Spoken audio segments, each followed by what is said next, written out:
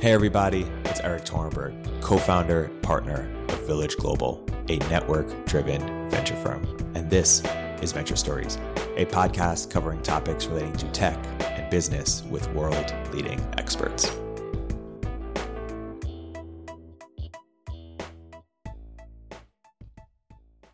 Hey everybody, welcome to another episode of Venture Stories by Village Global. I'm here today with a longtime friend and friend of Village Global, James Currier, co-founder of NFX. James, welcome to the podcast. Thanks, Harry. James, I believe this is the third podcast we've done together, so it's great to have you back. Let's keep doing it. Totally. So you look a lot at network effects businesses. One of the other thinkers in network effects businesses is Reid Hoffman. Reid Hoffman founded LinkedIn, 15 plus years ago. And ever since, people have been talking about disrupting LinkedIn. People have tried. You've probably been involved with some of those companies. Why has it been so hard to disrupt LinkedIn? And what in 2019, gearing to 2020, would need to be true for you to invest in something that would try to disrupt it? Where do you think the opportunity is? That's a great question. It's true. They were founded 19 years ago, and for 18 years, people have been trying to take them down. And I was involved in 6 different efforts, all of which failed. And why did they fail? They failed because... Or why has it been so hard to disrupt? It's been hard for a bunch of reasons. One is that LinkedIn creates a lot more value than they extract. And so getting a new startup up and going and starting to show that you can create value or take value is hard. Number 2, the direct network effect is one of the strongest network effects that we have. And once you get it going, as Facebook has shown, or as the telephone network has shown, or fax machines are still around, because of this direct network effect, it's very hard to disrupt them. So that's the second thing. The third thing is that it uses real names, right? And so you've got an SEO functionality around it where you type in someone's name and LinkedIn is the number 1 or 2 or 3 that comes up.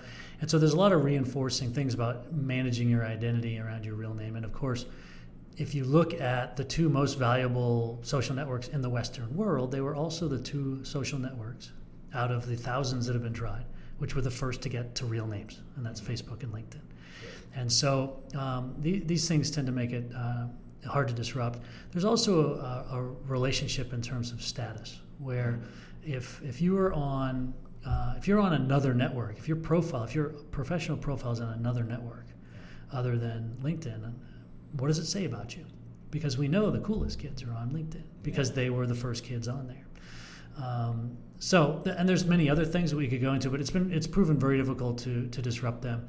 And if you're going to, you're going to have to use a different interface most likely. It can't be that.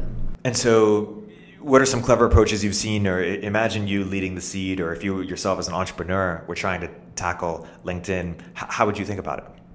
Well, I've been a venture capitalist for 2 years now. I'm not sure it's my job to proffer what the best approach is. It's my job to help people navigate to their best approach. I will say that Branch Out, started by Rick Marini, was one of the better attempts because it sought to use the Facebook graph to build out an 800 million person social network around Currier. And they did so, but ultimately it didn't get there. But that was a good attempt, right? Yeah. I've been exploring an attempt. The idea is called cosign, and it's basically trying, the problem it's trying to solve is when I go to you, James, and say, hey, I saw you're connected to, XYZ person. Can you make an intro? And you say, who's XYZ person? It's a graph of people you really vouch for and who really vouch for you. And I think if you could build that, well, there's 2 questions. One is, how do you build that graph? 2 is, if you build that graph, how valuable is that? Can you build a big business? And the 3 categories we have are people who shaped your career, people who you'd work with anywhere, and then people who you think are rising stars. And so that's one question I have. If you built that graph of people for each category who they truly believe, is that a valuable company?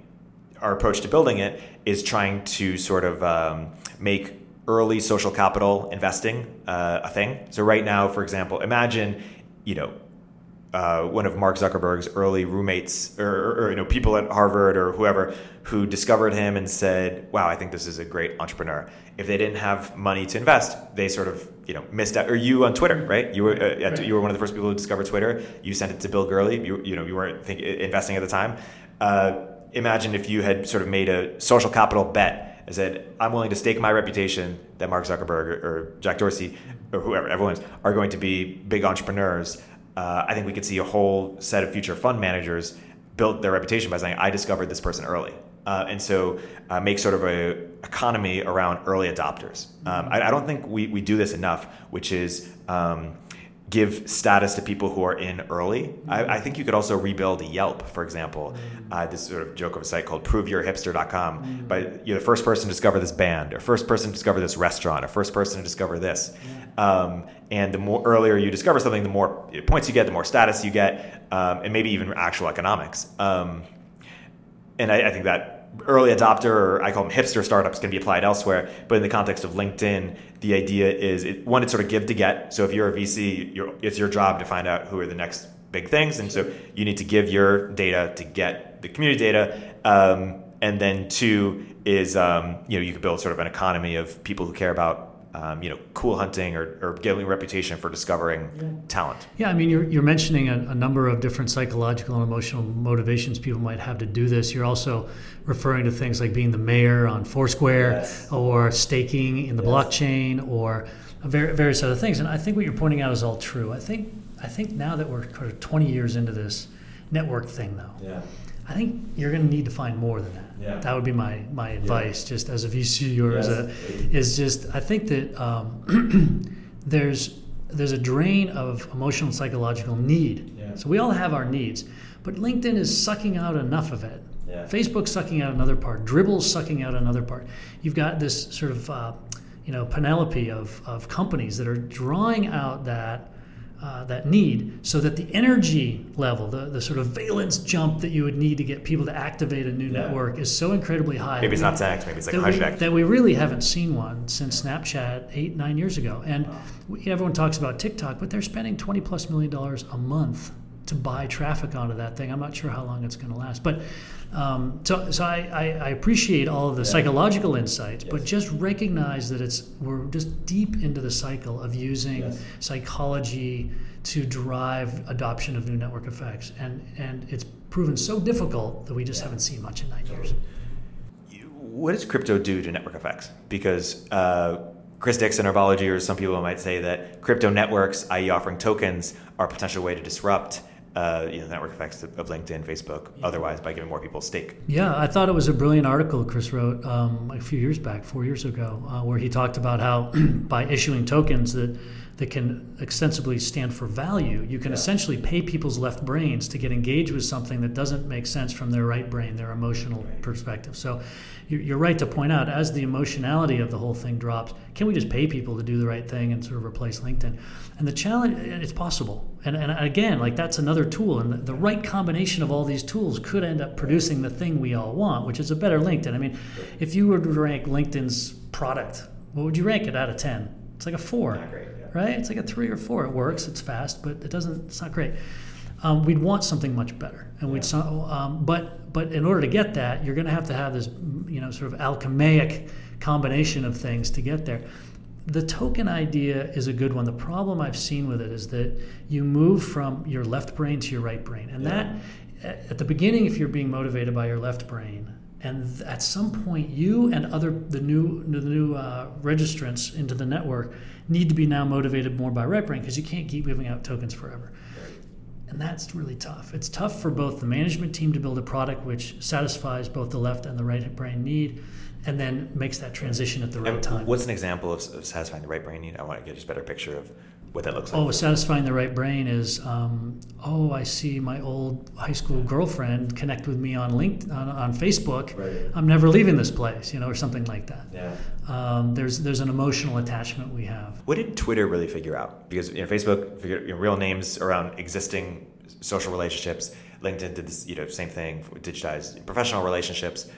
What did Twitter figure out, or what was the moat that you saw, or network effect that you saw that created space for them that couldn't be filled by Facebook or Twitter or LinkedIn? I felt like they discovered a new pleasure center in the human brain, which was, I'm just sitting here and now I'm getting other humans' attention, right? So we're pack animals. We desire hierarchy, we desire affection, and most importantly, we desire other humans' attention, because we know that means we're safe and we're valued and we feel like we're alive. That's how our brains were evolved. And so Twitter was a pure shot of just attention. Yeah. And we love that and we need that. And Facebook gives that to us, but it's in a much narrower group, which is why you see 97% or whatever it is, 90% of all the tweets are done by 3% of the people or something like this. Because those people have it's a marketplace of attention. And in most marketplaces, you see things professionalized. Yeah.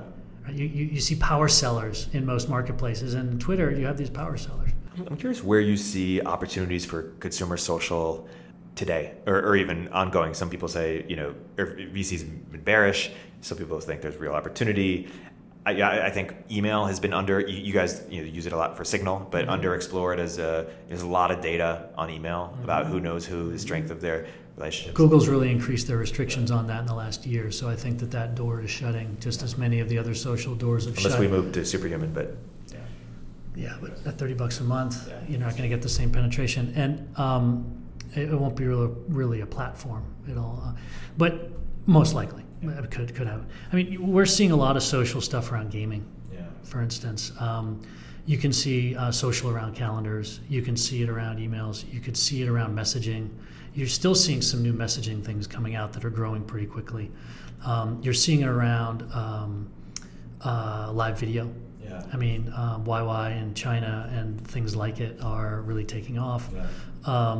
We had the Meerkat, we had the Periscope House Party, but HQ Trivia. Yeah, those didn't end up becoming big, but there are ones that are becoming big. And again, it's sort of like finding the wonderful snowflake out of all the many attempts. Look, Facebook was the 156th social network with the same 5 features. They just happened to have real names and had an incredible team. You were close to your investor in Meerkat and then House Party.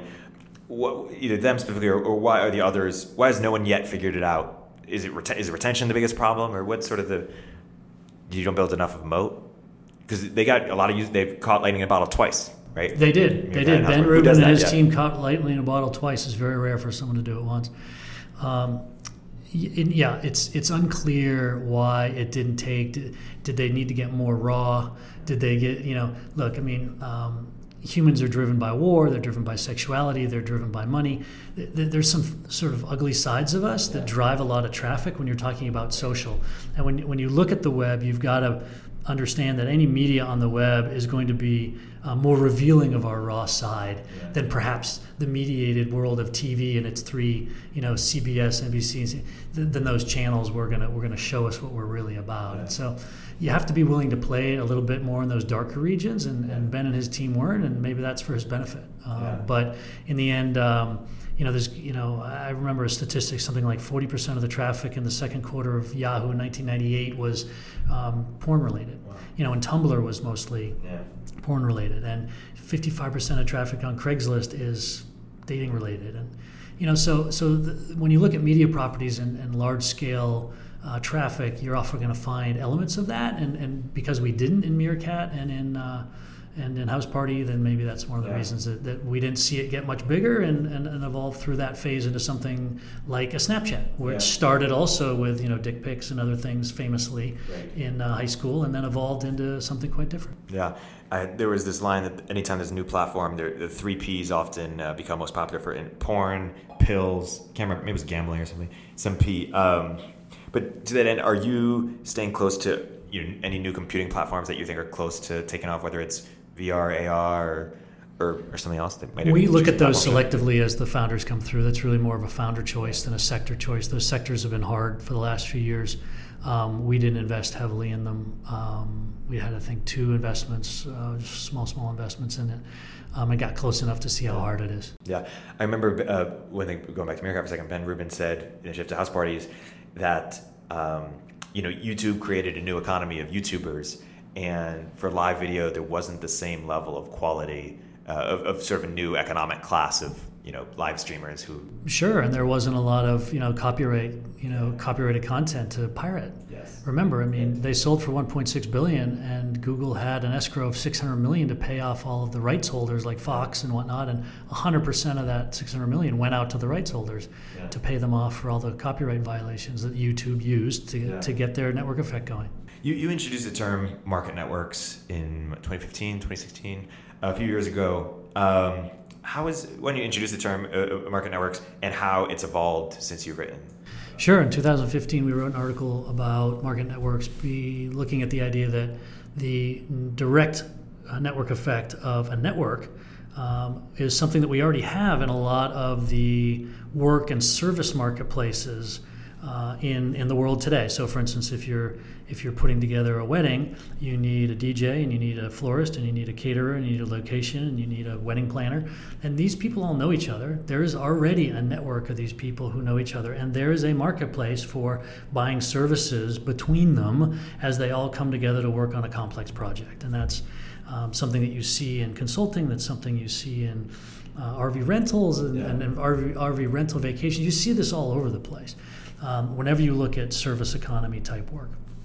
And so the idea was that we were going to digitize these relationships and facilitate the workflow between all these people so that they could work on complex projects where the people doing the work matter. Now, this was in counter-distinction to Uber and Lyft, which did a really good job of commoditizing the product, which was just a ride from point A to point B. And many people can perform that service. And you as a rider don't really care who drives you there. 99.9% of the people who you get in their car can do it for you. I haven't had a bad trip in Uber or Lyft, and I primarily use Lyft, since they began. And they, of course, don't generally care who you are. Generally, this is 99.9% of the time. There are these 0.1% where there's violence or whatever, and those are awful. So I'm not talking about that, but I'm talking about in general. So those are commoditized networks, whereas these market networks are non-commoditized. I actually care who my architect is. I care who my wedding planner is. So that's what the market networks were, and we sort of said this is happening, this is coming, because now we all understand a marketplace interface and we all understand a network interface. Now that we're all facile in that, we can start combining these interfaces into singular products and start to birth something new. And that was the idea. I'm curious for a couple ideas that sort of create new types of economies. So I'll give a couple examples to get your perspective on. One is homeschool. Homeschool right now is it's 10% of the country. It's pretty large, but a small percent of the country, and it's mostly religious. But I'm curious if you can create sort of an Airbnb of homeschool, or sort of a infrastructure business around homeschool that enables people who are teaching their child to also teach other children, and create sort of a new economy of homeschoolers, parallel system outside the traditional K through 12. The other idea I'm curious about is therapy is really expensive. Could you give sort of affordable $20 an hour therapy done by college students? Yeah, sure. So new economies around these tips. Yeah, so around the school one, a few years ago, my wife and I did homeschool for a year with our kids. We called it Buckminster Learning Lab. And it was after Buckminster Fuller, who said you cannot disrupt very entrenched bureaucracies. Much better to build something brand new and let them melt away. And so we were looking, and we did it for a year. And I think it would be great to have an Airbnb or some sort of infrastructure. And I know there are companies like Homeroom and OutSchool and other folks who are building marketplaces around courses for kids in and out of school. And it would be wonderful, I think, if we could develop something using technology that would be much better than education as it stands today. I pray for it, actually. I think it's hurting us. So, but that's definitely a passion of mine. On the other hand, I can tell you the challenges we found. The challenges to doing something new really comes around the parents, and this is what people don't really think about. That the teachers, the administrators, the way we finance schools, all that stuff is not really a barrier. We've tried charter schools, we've tried voucher systems, we've tried all sorts of things, and the kids don't know any better. So none of those things are really the barrier. The barrier is the parents. The parents went through a particular experience in their childhoods. And if their children don't go through that same experience, it freaks them out. It makes them, the phrase they say in their head is, am I risking my child's future? And it took me 3 years to figure that out, until I was talking to a woman and she finally said, oh, you're homeschooling your kids. Aren't you risking your child's future? And I was like, that's it. That is the voice in the head of the 99% of parents who would never send their kids, unless for a religious reason, to homeschool. And then homeschool ends up only attracting the problem boys. And I say that as a father of 4 boys. is that the school systems are much better designed for organized, sort of responsive people, organized and obedient people.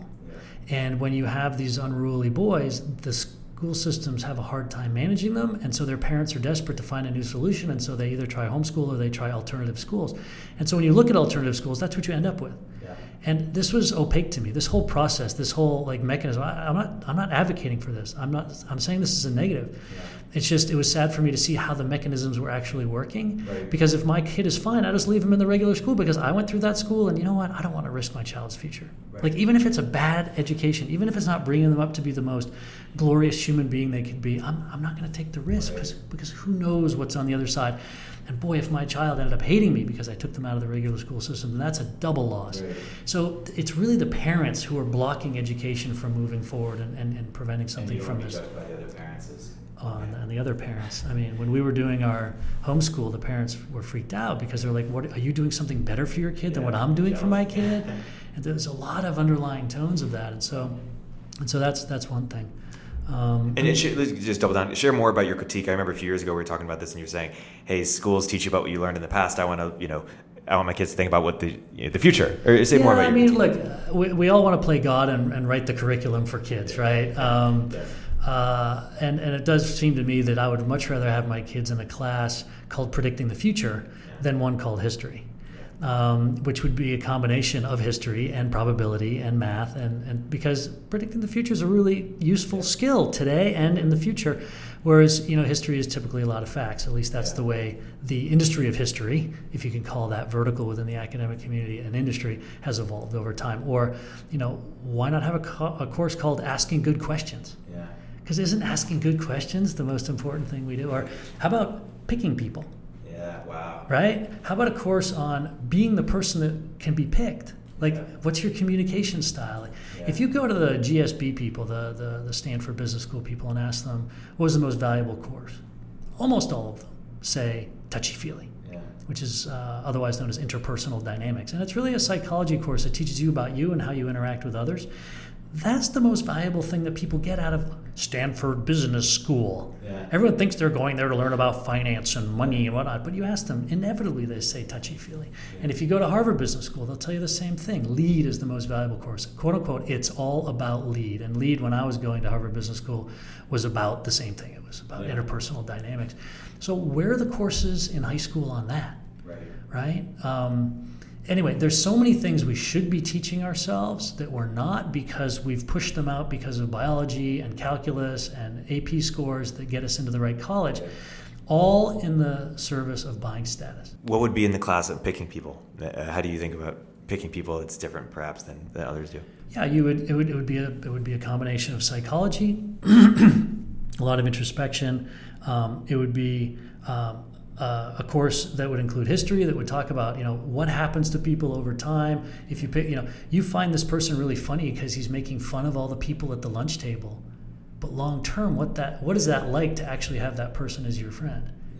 And right, or you're picking this boy because he's to be your boyfriend because he's the biggest jerk in the classroom and wears that leather jacket. And he's cool and strong and powerful, and he wears single color everything. And he seems like the alpha, but what's that person really like to date or live with or marry or try to raise children with?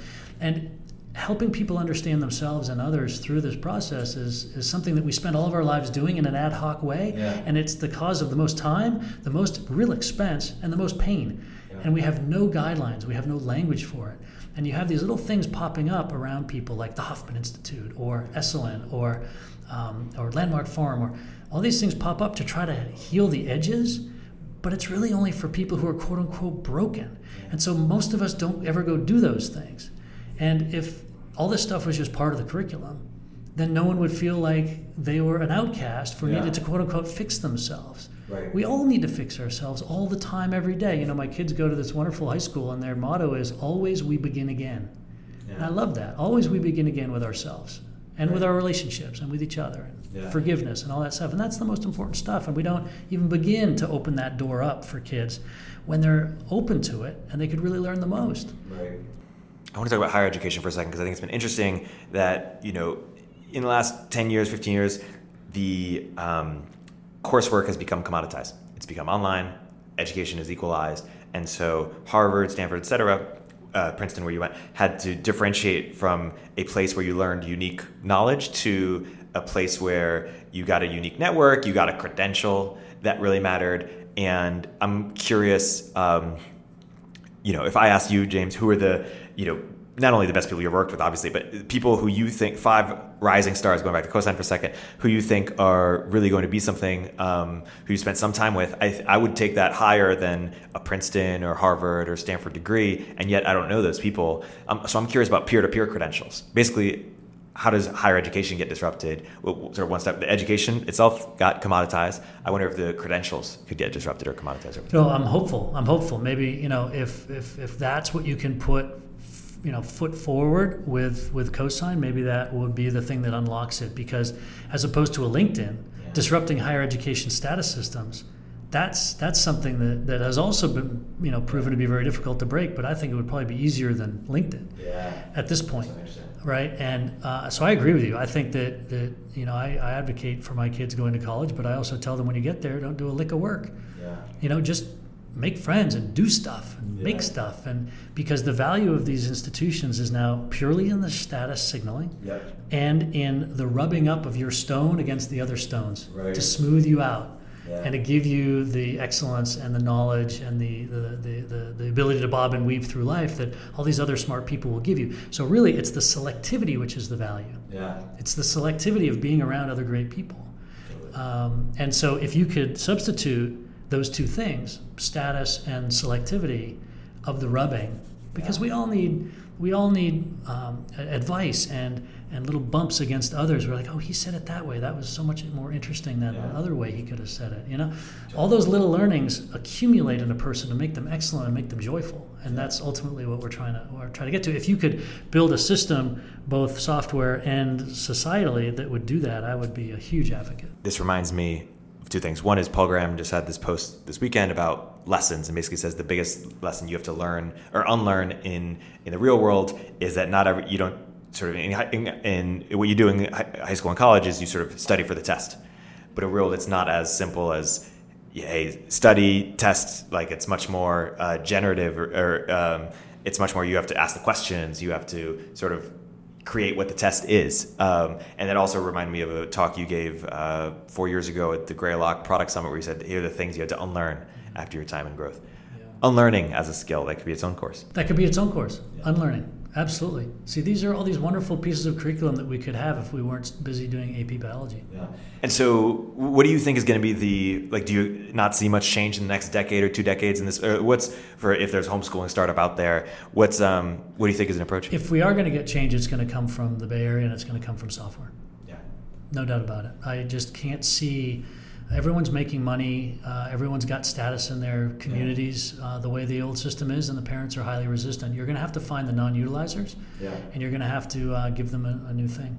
Hopefully you can do it. I hope you do. Yeah. And what about the therapist idea? Because basically the thesis behind that idea is that not everyone needs a $150. So there are plenty of companies trying to go after this. I mean, 7 Cups and others are, and I only know a few, but I've probably talked to 8 or 9 or 12 in the last year of people who are trying to make networks. Well, everyone sends me these, right? Everyone sends me the marketplaces, so I get to see almost all the marketplaces, and I love it. But they've got ones just for dating. They've and the relationship issues. They've got not dating, but for relationship issues. They've got one for work. They've got mentor things. There's a lot of them out there, and I've seen Alcoholics Anonymous. All sorts of. I think they're dynamite. There's a thing called co-counseling that's been around for about 50 years.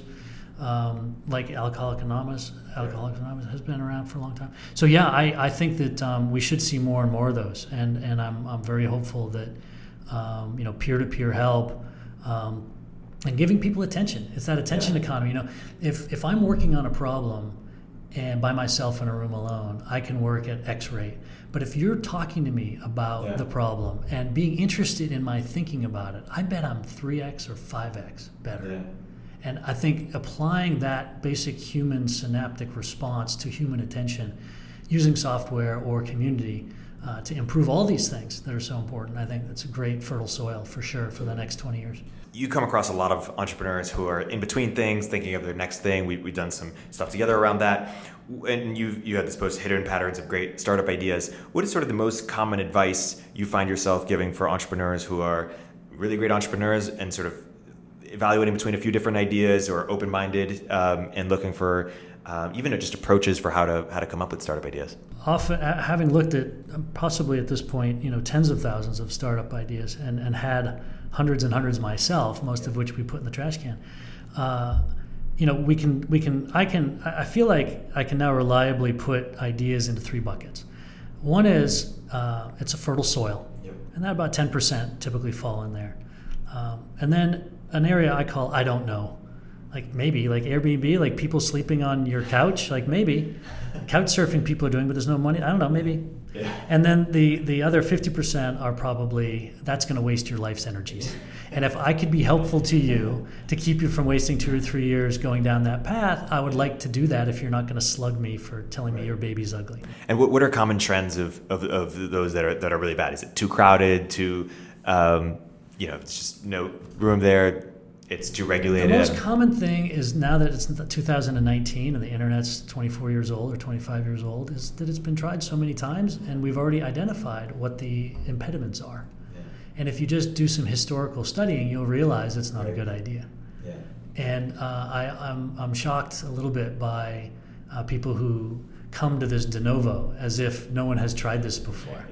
Yeah. They just need to do their homework. And I think a lot of people don't do their homework because they've found an idea that excites them and they really don't want to know. So what are some of the hidden patterns of great startup ideas or what sort of are non-obvious things that people don't appreciate about good startup ideas? So one of them is that you want to find businesses typically which have either a lot of people who want to do them, like you're talking about a LinkedIn, everyone wants to have a professional profile, or therapy. Everyone can use therapy every day, frankly, right? I mean, that's what most of our human relationships are anyway, if you want to look at it that way. So there's a lot of people want to do something and you can extract a little bit of money out of them. Or you want to find something with a high ASP, average sales price, like an Airbnb. Like, oh, it's $420 a night down in Los Angeles. Whoa, that's, or renting an RV, that's $1,400. And most people try to find something in between. Like one thing that's been in between that actually worked, so it's not a great example, is Match.com. Yeah. It's like $60 ASP, $80 ASP, but obviously it's a huge need everyone has. So people are clicking on it and doing it over and over again. But that's a really tough business to make great because it's in that middle ground. And so I see a lot of people target things where they don't have that mix right between average sales price and frequency. Yeah. That we see particularly in marketplaces. Match is really interesting because they sort of built a conglomerate of different dating, businesses. OkCupid, Tinder, many others. Is something unique to dating that allows them to build a sort of conglomerate, or should someone build that for recruiting or other categories? It's people will hate me for this, but it's basically that all those businesses are mediocre generally, and so.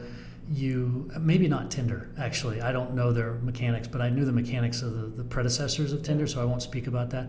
But most of those businesses' mechanics weren't great, and therefore you had to aggregate them into something so sizable that you could sustain them. And you built I think OkCupid, which was amazing, got sold for like $50 million, which is amazing for Sam, and $50 million. Let's not be snobby about that. That's a great outcome for the founders, but it's not what drives venture returns. Right. And you built a dating company, or there was a Tickle dating service, right? We did. Yeah, we did. Is there is the fundamental problem with dating that you're misaligned with your user, basically, or like, are you unlikely to invest from NFX in a dating company? Yeah, there's just a lot of churn because people, they start dating, they have to get off, or their boyfriend will be upset with them, or whatever. Yeah. There's a lot of churn. There's a lot of competition. You have a network effect where if you tip under a certain level, there won't be enough people in there, and the whole thing unravels. Right. And so it's hard to maintain the size you need to even have a viable dating service. And they aren't really viral themselves. Yeah. They aren't super viral. I think Tinder was, because it was the first mobile one, but that was 10, 12 years ago. So it's like there was a moment that they had, and now it's harder to do that. Let's talk about venture. You were in battery 1990s? Yeah, I was in the 90s. Yeah, I was an associate there, smiling, dialing, trying to give people our money. Totally. So you've been venture, in investing and building companies off and on for 20 plus years now. How have you seen venture evolve, and how do you expect venture to evolve in the next decade? Because some people say, it hasn't really evolved that much. Yeah, it's still the same old thing. And in 10 years from now, it's going to look pretty similar. Yeah. How do you think about that? Yeah, I think venture is slow to evolve for the same sorts of psychological reasons we were talking about, keep other things from happening. Yeah. But I do think that it is going to evolve more quickly in the next 10 years than it did in the prior 20. I think the big thing that's changed is the blogosphere, which is not a word you've heard in a few years, but the blogosphere kind of came out in 2004, 2005. I think David Hornick was the first one to create a blog, and then Fred Wilson was the first one to build one that got any amount of traffic. And then the reason that very few VCs were blogging even until 2009 was because it used to be a cloister, what we call white shoe industry. Yeah. At Battery Ventures in Boston, my boss was like, why would we get a PR firm? And I was 24, and I was like, no, we need a PR firm because we have to build our brand so that the founders prefer us and that Wall Street prefers us. Yeah. And they were like, you're crazy. Like, we don't need to talk about ourselves. There was about 80 venture firms in the country at the time, and it was traditionally very white shoe and very closed, and you were discreet. That was one of the reasons that the founders trusted you. And that was one of the reasons that the LPs trusted you, is you were discreet. The LPs are still very discreet, by the way. People ask me, who are your LPs? And the LPs have told me, don't really tell people. Like, is that going to evolve? Because we moved from I think it will. I think it will. Yeah. I think it will. But it might evolve much more slowly because those, anyway. So first of all, very few people were blogging. Now, venture capitalists like me and you, we're just blogging like crazy. And we're just telling everybody all of our thoughts. So if you're a founder, you can learn so much more in 72 hours than you could have in 3 years, 20 years ago. So that's been the major change, I think, for venture capitalists. It's opened up, and it's now much more transparent. Yep. That will continue to the point where there's just going to be playbooks. People are going to go out and they're going to take your blog post and my blog post and blog posts from Andreessen, and they're going to combine them together into a website where you just click the button to start a company or something. Like, it's going to get more and more paint by numbers. Yeah. And people are going to become more and more, you're going to be able to go in and put in your LinkedIn profile, and you're going to get a feedback on your founder potential. Yeah. Like, where you're strong, where you're weak. All this stuff is going to happen where there's going to be websites where all the attempts to do loyalty programs for bars and restaurants in New York, of which I think there have been, at last count, 78,000 of them, startups who try to do that. I'm just kidding, but it's like every other day, right? Every 28-year-old guy in New York wants to start that company. Yes.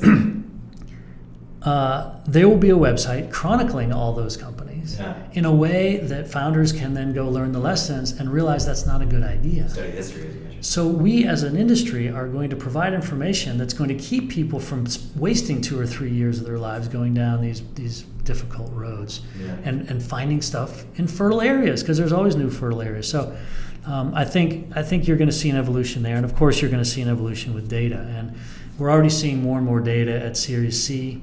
And you're going to see it in Series B and then A, and each venture firm is going to be building their own proprietary thing. I know there's a company that Ribbit Capital invested in called Synergy or something, Syzygism or something like that, and they're aggregating all the data and they're making it available to people who are investing in Series B and C, and already everyone's getting access to the same amount of data, just like Bloomberg gave us the access to the data, back in 1983 for the bond market when I was a child. Which I don't remember, I just read about it later. But that really changed that industry, and I think you're going to see a similar evolution of data access that's going to be adopted over the next decade, and it'll be interesting to see how much that changes or not. I think there's a lot of people with hopes that they're going to do a lot of machine learning and AI on data, and I'm like, we'll see. Yeah. As we talked about some of the non-fertile things that I see in startups, a lot of people come and say, I'm going to do all this machine learning and AI and I'm going to get this answer. And I'm like, yeah, maybe. Do you think a private Wikipedia is fertile soil. Basically, Charlie Cheever once told me his sort of him and Adam D'Angelo's sort of idea for Quora was there's a lot of valuable information that if there's valuable information in people's heads that's not on the internet, it will be at some point. And if there's valuable information, it'll be valuable business. And I often go to what people really think about each other. That's really valuable information. Companies are reference check. I think there's something to do in reference checking because we keep, there's so much redundant work that's happening there. And then Wikipedia, there's just an opportunity to make it so much more expert, so much better. And maybe a private company could do that. How do you think about, one, that framework of if there's valuable information that's people's heads, not on the internet, it will be at some point, and two, Wikipedia specifically?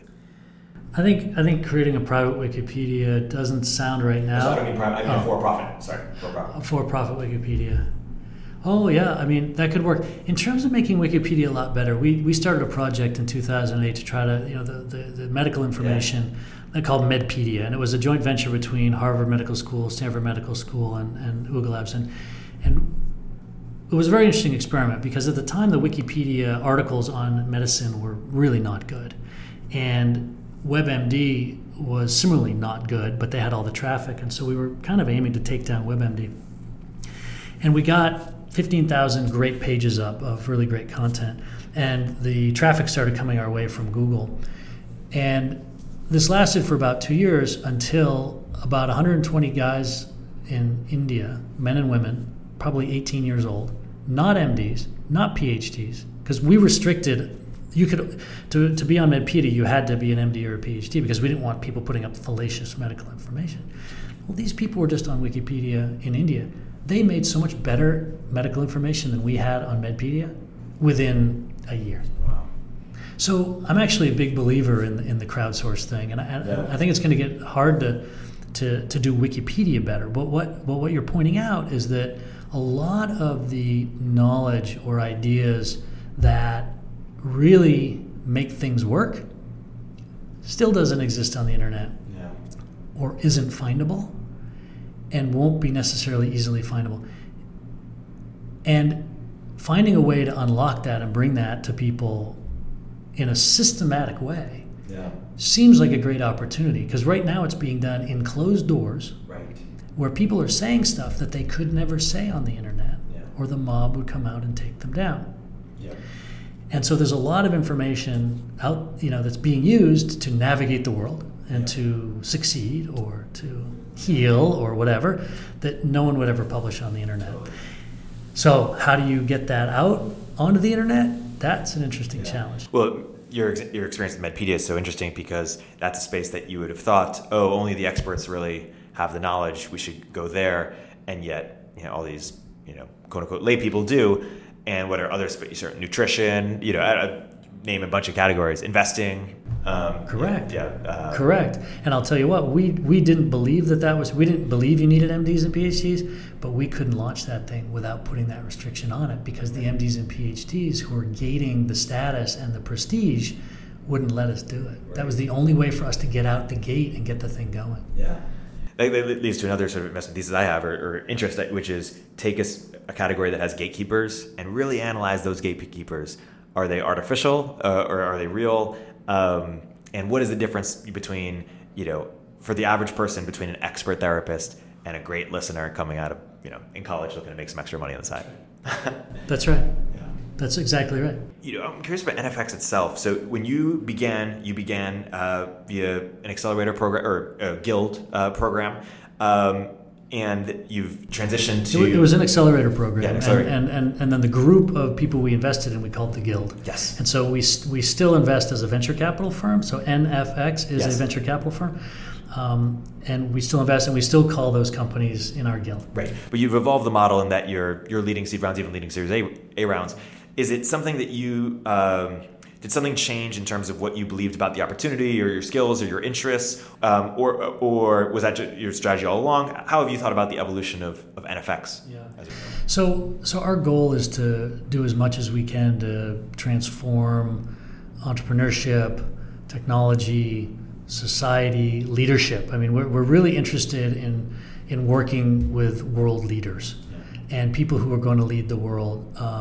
And technology is the biggest lever for young people to get a purchase in the world of leadership, right? I mean, you can climb up in Congress in Washington, D.C., or you can build something amazing in technology, and then suddenly you're doing important stuff.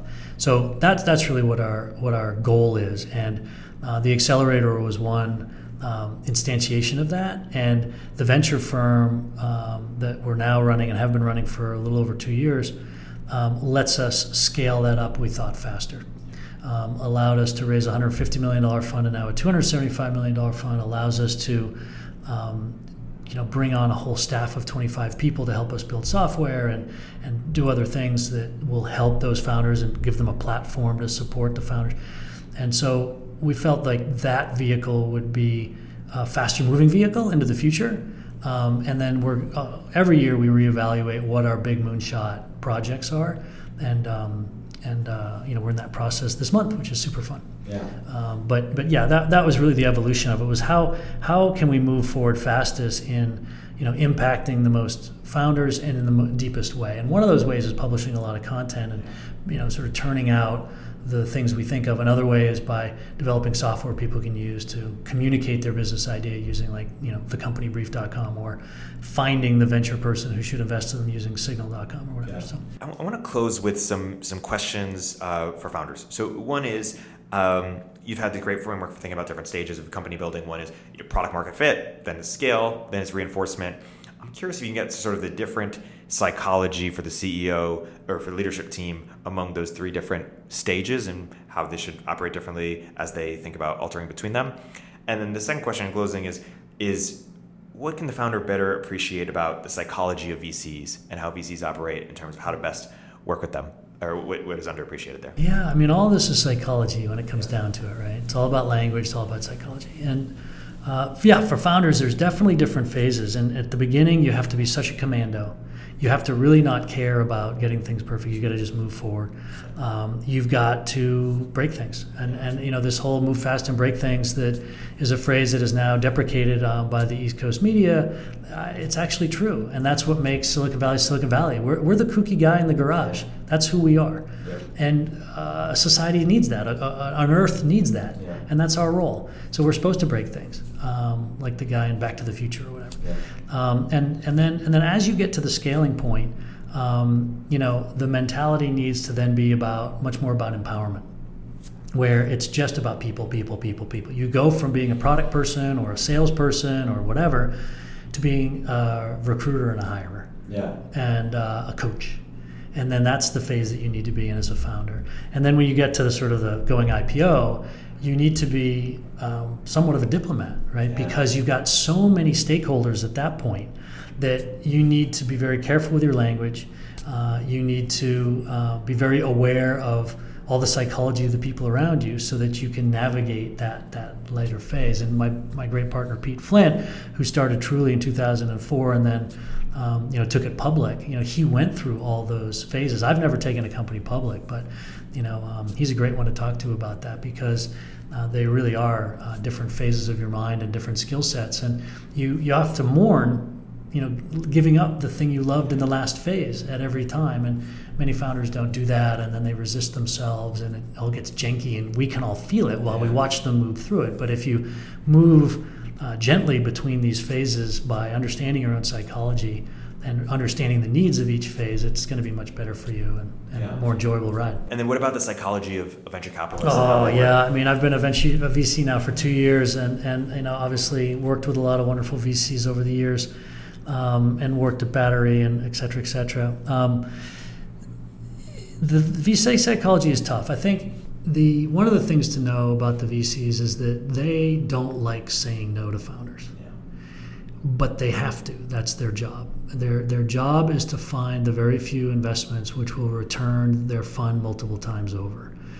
And that's a constraint of the venture capital model. Yeah. That's not the VC's fault that's what the limited partners need, that's what portfolio theory demands. That's just math. That's just LP money seeking highest returns. Yeah. Okay. So VCs are in this position of being Janus. They have to speak to the LPs with one language, and they have to speak to the founders with a different language. And if the founders saw how they were talking to the LPs, they'd be shocked and probably disappointed. And if the LPs saw how they were talking to the founders, they'd probably be shocked and disappointed. because those are different worlds. Yeah. The founders are the creative commandos, and the LPs are the staid and slow moving, and they are the gatekeepers. They keep our society on track. We need them, but it's a whole different world, and they do a great job, and their personalities and their expertise. So they do a great job of what they do, and boy, are we lucky to have them. Because you go around the world and you don't have people doing that, and it's a mess. So we're so lucky here in the States to have that. We're the envy of the world. But it's a different thing. So you see these VCs, and they have to speak out of in two directions, number one. Number two, they don't like doing their main job, which is to say no. Yeah. And so imagine what that does to you over time. It makes you quite negative because you have to get to the no quicker, so that you can get onto the one that you're going to see this. Look, most of these Series A companies, they invest in maybe 2 companies a year. That's one every 6 months. Well, think of all the meetings that you're taking before you get to that one. And so that negative energy or that negative thinking or that why am I going to say no? What's wrong with this? That pervades a lot of people. And at NFX, we knew this coming in. And as a 4-time founder and Geeking Pete, having founded so many companies, together we, as you know, we exited $10 billion of companies, which was twice as much as Andreessen when they started their firm. And so we're founders at heart, and we guard against any of that negativity coming into us, because what we want to do is be able to sit down and say, what can this be? Yeah. What can this be? Without getting too irrational and then investing in all these great entrepreneurs and all these interesting ideas and then having a crappy portfolio. We can't do that to our LPs. Yeah. So there's that real balance. And I think that if the founders understood those two challenges they face psychologically, I think they'd understand a little bit more about how the VCs are. And I don't want to go on too long, but I, as a founder, didn't always appreciate the real math behind it.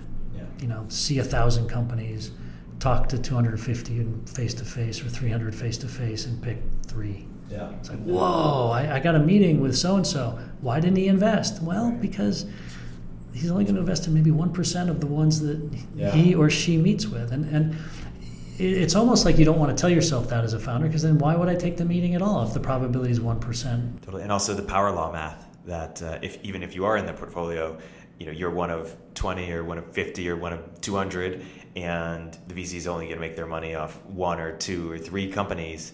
And it's interesting where that's why the sort of, binary or bust, go big or go home. And sometimes you're aligned, sometimes you're not aligned if you're having a middling outcome.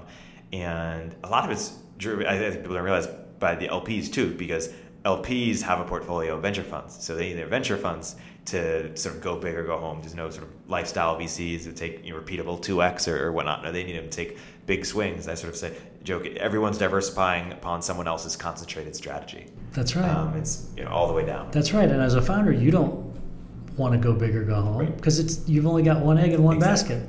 Yeah. And so I've been interested in what are ways in which we can encourage more people to be founders. And maybe you would dispute the premise, either by making them scouts or giving them equity in other things. Or I've been interested in founder pooling. Could everyone in the guild, for example, put up 0.25% of your company or something, or help people get health insurance easier. Is there anything that you think could help more people start companies, or do you think that's the wrong goal and actually we have enough people starting companies? And how difficult it is to get There are 2 things. There's lots of things, but I'll give you 2 things. One is startups and VCs need to do a better job of recruiting kids out of college. Yeah. Bringing them into the startup life in geographies where there's a real startup ecosystem where they can get the positive feedback loop on that. Because what's happening in a lot of these colleges is that Goldman Sachs and BCG and everybody goes in and they have tons of dollars. They basically own the career placement office. And they give everyone interviews in September of their senior year, and then they give them a deadline of October 10th to decide. They have huge signing bonuses, and all of their friends are going to be with them in New York or in Baltimore or whatever. And we lose a lot of incredible people who could be great founders to the track, to doing the right thing on the next step, which is what they've already been doing. And they've never known anything else, so why would they step off? So we need to do a much better job of reaching out. The problem that I've found in doing that is that the rate of return is so incredibly low, it's not worth the time, particularly on the East Coast. And so we've kind of taking a step back and we're going to launch a different program that as we can over time. The second thing I would say is that we've got to, I believe, develop a cultural norm that staying past 4.5 years in one of these big tech companies is it's wrong. You shouldn't do it. You kind of have a responsibility now that you know what it looks like to run a high-performance tech company. Yep.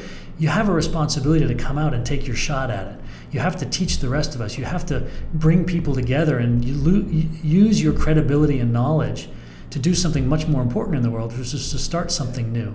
Yeah. And I'd love for us in Silicon Valley to start advocating this idea that, come on, dude, you've been there 4.5 years. It's really not okay for you to stay 10 years at Google. I get it. It's comfy and the lunches are good and they're telling you you're having an impact, but you've already made enough money. And you could make even more of an impact by creating something new in the world. So I actually think that we do need more founders, but we just need to make sure that we're getting the right personality types. I think there's a lot of people who think, well, startups seem to be making money in Silicon Valley, and I could either make money with Goldman Sachs or I could make money doing a startup. I don't think we should have those people become startup people. I think I think they're doing it for the wrong reason. I think this whole money culture, which has crept into the valley, is the big sucking energy. It's the big sucking noise that's really ruining what we have here. So it shouldn't be a reason to start a company. Making money should not be a reason because it's an irrational act. And there's a lot of suffering. There's a lot of suffering. When I went back to my Harvard Business School reunion, they said, what could we do better? I said, you guys need to do a better job of explaining how much you suffer when you start a startup, and that you really have to be on board for that if you're going to do it. And they said, well, tell us more. And so they've done a bunch of really good cases since then on how you have to suffer to make it work. Be honest about the pains of running a company, and then also you think about the contribution that you're making to the world with your startup. Exactly, and understand your place in the world. You're so fortunate in time and place to be able to do something like that and have that personal self-expression out there in the world. Such a lucky time. If you're an entrepreneur building something awesome, you'd be very lucky to have James on your cap table. James, Pete, or Gigi, or anyone at NFX. We love working with them and are excited to do more together. James, thank you so much for coming to the podcast. Yeah, it's my pleasure.